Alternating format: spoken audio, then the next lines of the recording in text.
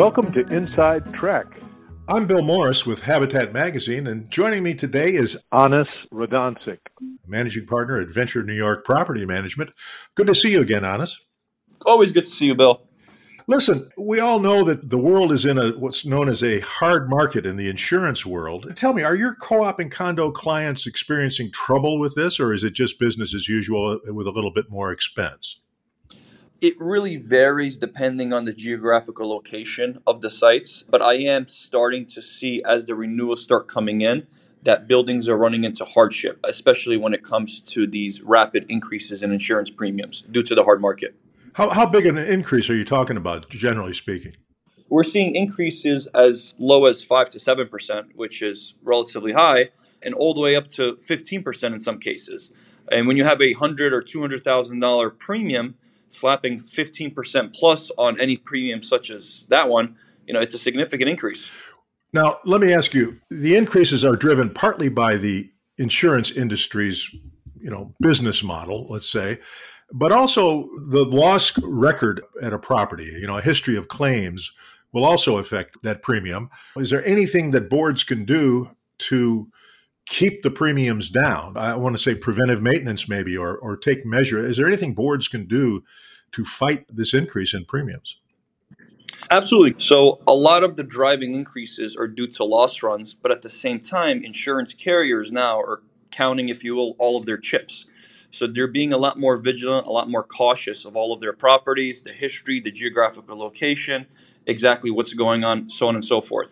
As it relates to trying the best that you can do to try to minimize increases, I always recommend to boards to review the deductibles. Deductible is one line item that you can kind of play with respect to the insurance, and it will affect the premium a couple of $1,000s up, a couple of $1,000s down. It'll definitely make a difference between a 15% increase or a 5% increase. We always recommend going higher in the deductible because let's face it, if it's a $5,000 or $10,000 insurance claim, it's almost cheaper every time to repair it in-house rather than filing a claim, and then it's obviously reported as a loss run, which results in an increase in premium. So we always recommend clients shoot upwards of $20,000 to $25,000 for a deductible because that's really when you need the insurance. And then you can do the repairs in-house without even letting the insurance company know that there was a problem, and you dodge that bullet. I see. Well, now, tell me, do you have any anecdotal stories for us about claims that were denied or problems that you ran into with an insurance carrier over a claim? Absolutely. We had one about a year ago. If you recall that storm, they called the 100-year storm. It was back in September, I believe, of 2022. There was a property in Brooklyn. A Starbucks cup was lodged in one of the drains on the roof. It restricted the flow of water with respect to all of the drains. The roof ended up flooding and destroying a few units down the line. Naturally, we contacted the insurance carrier because this was in excess of a few $100,000. The insurance adjuster came on site and they left shortly after. I contacted the adjuster and he said, we're sending someone else to inspect. A few days later, another adjuster comes with all these fancy gizmos and gadgets. And 2 weeks later, we get a letter in the mail for a denial. And the denial read very specifically, the roof slope should have been 3%. We calculated the roof slope at 2.77%, which results in an improper roof pitch, improper install. We are denying your claim. Wow. Now that's a pretty hardcore decision by an insurance carrier, isn't it? It's really, really intense. And this would never have happened 5 years ago, 10 years ago, so on and so forth. And this is back to my point where the insurance carriers are really counting all of their chips and they're really assessing every situation as its own, as opposed to just having a basic script where they would just cut the check and say, okay, on to the next one. Okay.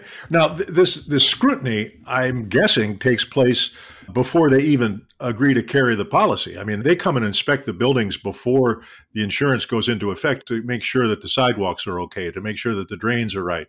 In this case, they didn't catch the fact that the roof was 1 degree off of pitch. But these insurance inspectors are, like you say, really, really cracking down and taking a close look at the properties, are they not? They're really cranking down, and you're right. They do preliminary inspections prior to renewal or prior to any binding of any coverage. An example, as you mentioned, they'll look at the sidewalks, they'll look at the facade, they'll look at air conditioners, anything that may potentially be a liability.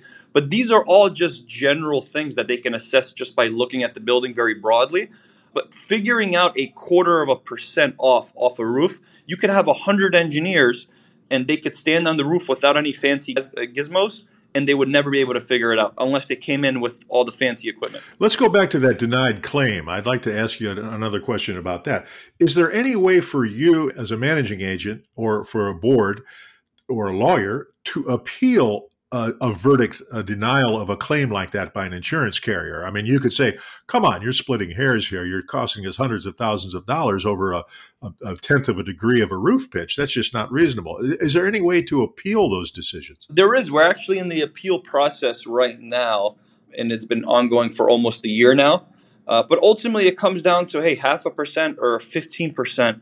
If the degree is off, the degree is off, because the buildings are engineered and designed a certain way where everything has to meet specific standards in order for it to operate effectively. And that's really the basis of their denial. Well, Anas, to sum up, you're in the real world. You're dealing with this every day. Is there any wisdom you could pass along to other managing agents and or co-op and condo boards about what they need to be doing or not doing in the face of this hard insurance market? Yes. So it comes down to realistic expectations, right?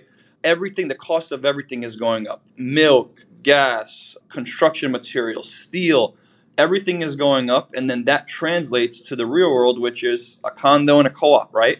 A condo and a co-op are made of bricks, mortar, plumbing, copper, EPDM material, and everything else in between. So when you look at all of that, a basic repair that was maybe 10 or 15 years ago, $500 is now $750 to $1,000. Because not only is the material going up, but the insurance requirement for these vendors to stay in business is going up. So it's a combination of everything. And the realistic expectations is board members and shareholders, so on and so forth, they fail to understand and realize that the cost of labor is going up because their cost is going up, which means the cost of everything else goes up. So that's really the biggest kind of takeaway from here is, expect things to go up. The standard rule of thumb, in the past was, 3 to 5% for insurance. We're seeing now on average, 7 to 10% if you're looking at basic average. Right.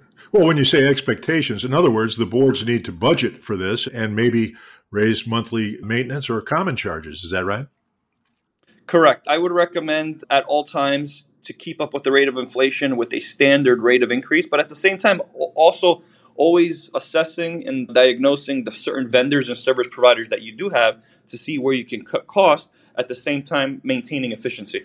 Okay. Anas Radoncic from Venture New York Property Management. Thanks so much. Excellent. Thank you for having me, Bill.